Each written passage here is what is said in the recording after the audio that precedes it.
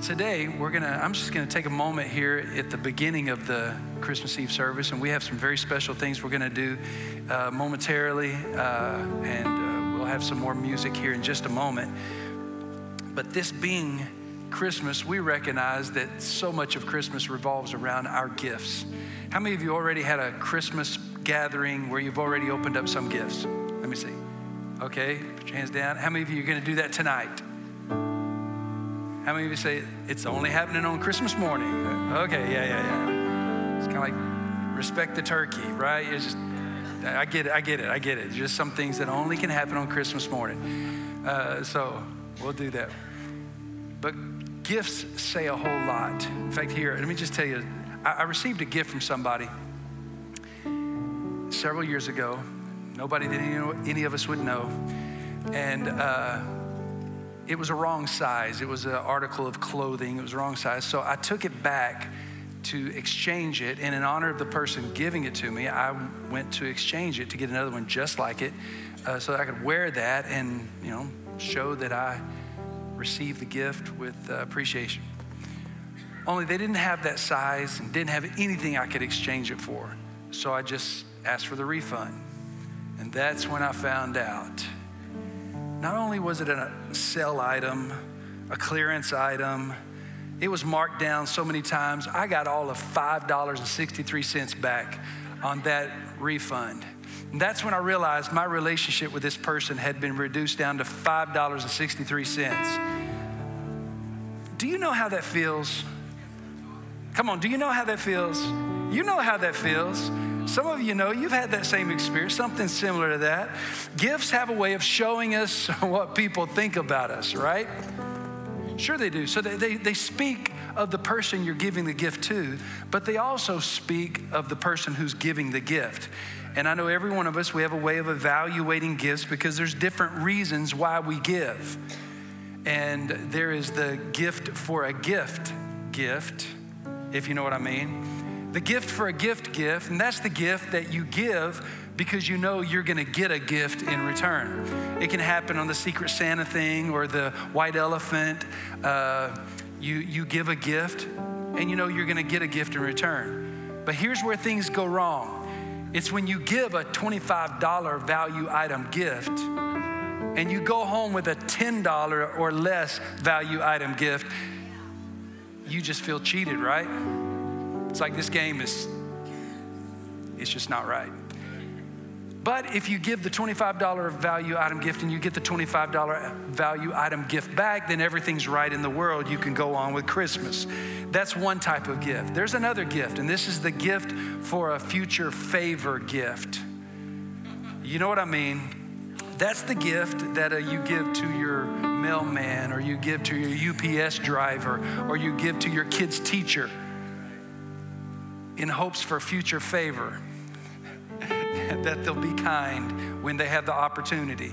We all have given those kind of gifts hoping for a future favor. And then there's the re-gift gift. Everybody hates re-gifts. You've received them. Those kind that the people forgot to take the tag off or forgot to take the card out of the inside of whatever it was when they received it from somebody else. The re-gift gift. It's the biggest slap in the face of all the gifts. But here's my solution for you. If you get a re-gift from somebody this year, save it. Save it for next year and give it back to them as a re-gift gift. See, it's like shooting a criminal with their own gun. Just turn it right around. Oh, some of you are just in too much of the giving spirit to do that, but you'll have a moment where you'll feel what I'm talking about. But then there's one other gift, and this is the gift because you need a gift. You simply, somebody recognizes a need in your life and they give you a gift because you need it. That's when you get the gift card from the Container Store because somebody thinks you need organization in your life.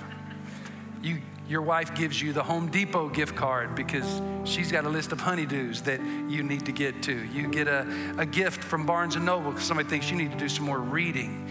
Or you get a gift to a gym membership. You know what that's saying? We just won't say it out loud. Or you get that scope or mouthwash. Yeah, those are gifts that tell you something you don't want to hear. But the fact is, every single gift is communicating a message. Every gift, it communicates a message, and it tells us about ourselves. It tells us about the person that we're giving something to. And the most famous gifts in all the world are the gifts given at the birth of Jesus. Technically, it didn't happen at the birth of Jesus, but a little later. But we recognize them as part of the nativity, part of the Christmas story. So I'd like to read from Matthew chapter 2 about these gifts, and then what do these gifts mean to us, and what do they mean for us today? What do they mean for us right here in December of 2022? What do they mean? The story of Jesus says this: after Jesus was born in Bethlehem in Judea during the time of King Herod, Magi from the east came to Jerusalem and asked, "Where's the one who has been born King of the Jews? We saw his star when it rose and have come to worship him." When King Herod heard this, he was disturbed, and all Jerusalem with him. When he had called together all the people's chief priests and teachers of the law, he asked them where the Messiah was to be born. "In Bethlehem in Judea," they replied, "for this is what the prophet has written. But you, Bethlehem, in the land of Judah, are by no means least among the rulers of Judah, for out of you will come a ruler who will shepherd my people Israel." Then Herod called the Magi secretly and found out from them the exact time the star had appeared. And he sent them to Bethlehem and said, "Go and search carefully for the child. As soon as you find him, report to me, so that I may too go and worship him." After they heard the king, they went on their way, and the star they had seen, when they had seen it, when it rose, went ahead of them until it stopped over the place where the child was. When they saw the star, they were overjoyed. On coming to the house, they saw the child with his mother Mary, and they bowed down and worshiped him. Then they opened their treasures and presented him with gifts of gold, frankincense, and myrrh. And having been warned in a dream not to go back to Herod, they returned to their country by another route. Now, we don't know exactly how many wise men, how many magi there were there. We say 3.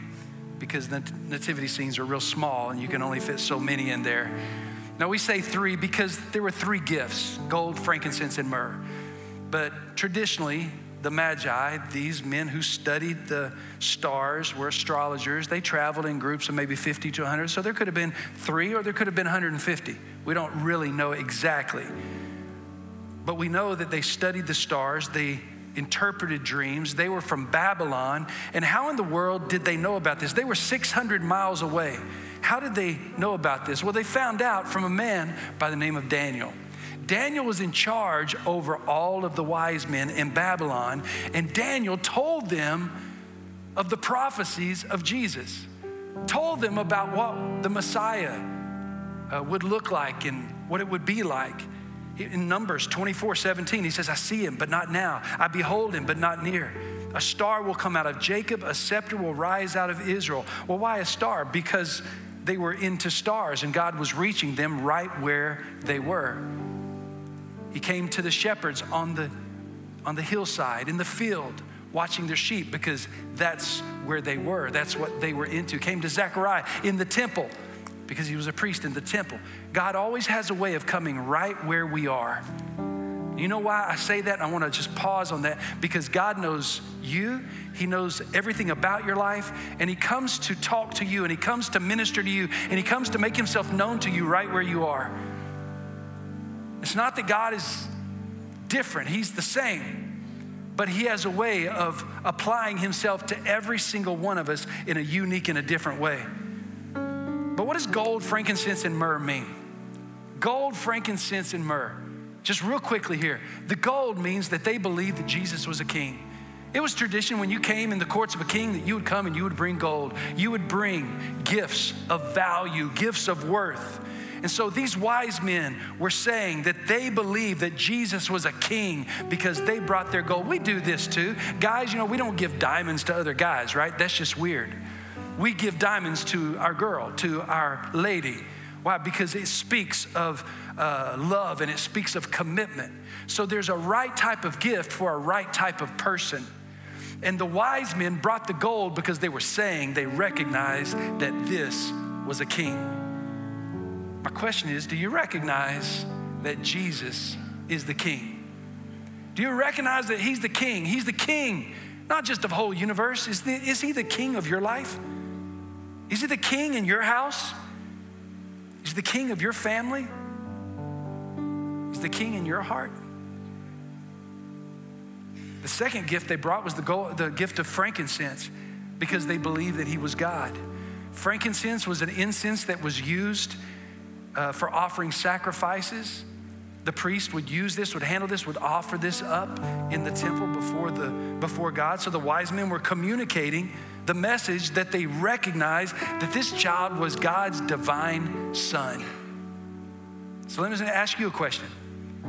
Do you recognize that this baby that we represent, this baby that we celebrate, this baby that we remember here on Christmas Eve, that he is the Son of God? Not just a prophet, not just a good teacher, not just a historical figure, but he is the Son of God. Do you recognize that? Because the wise men did. That's why they brought the frankincense. They recognized that he was a king. That's why they brought the gold. But they also brought another gift. And this was the most unusual of all three gifts, the myrrh. The myrrh is because they believed that Jesus was going to die. Because myrrh was a burial spice. It was a spice that was used to be placed upon the corpse of a deceased person. It was used on Jesus' body in the tomb when he was placed in the tomb. These men knew something, and they wanted their gift to speak a message. They wanted their gift to say something. These wise men wanted their gift to say, this is the King, he is God, and he will die for our sins. He will die for each and every one of us. So every time that we give a gift at Christmas, I want you to realize that when you give a gift at Christmas, we are imitating the wise men who gave gifts.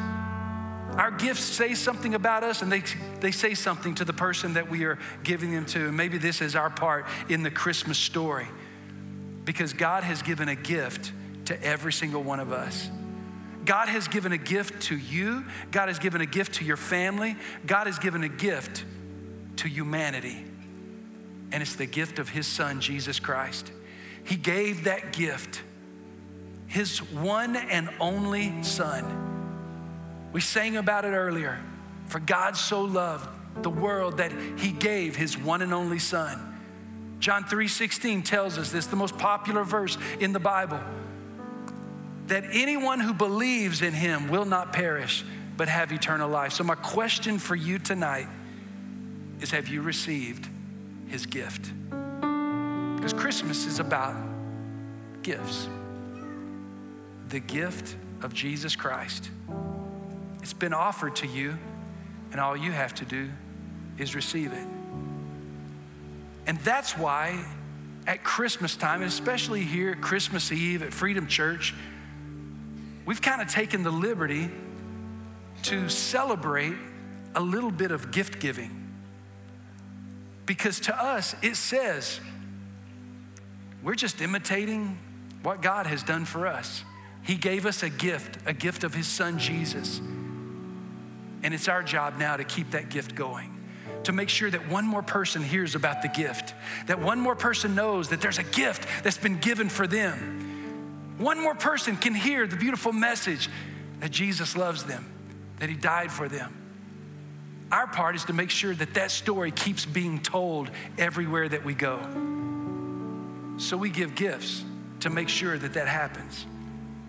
And I just want to tell you, some of our gifts this last year, and this isn't all of our giving, but some of our gifts that have gone into the next generation. We've given specific gifts to make sure that the next generation hears this message. I'm burdened for our young people. I'm burdened for our children. I'm burdened for our young adults. I'm burdened that they are not caught up and swept away in the secularization of this world, but they recognize and remember that Jesus Christ is a king. He's their king. Jesus Christ is the Son of God.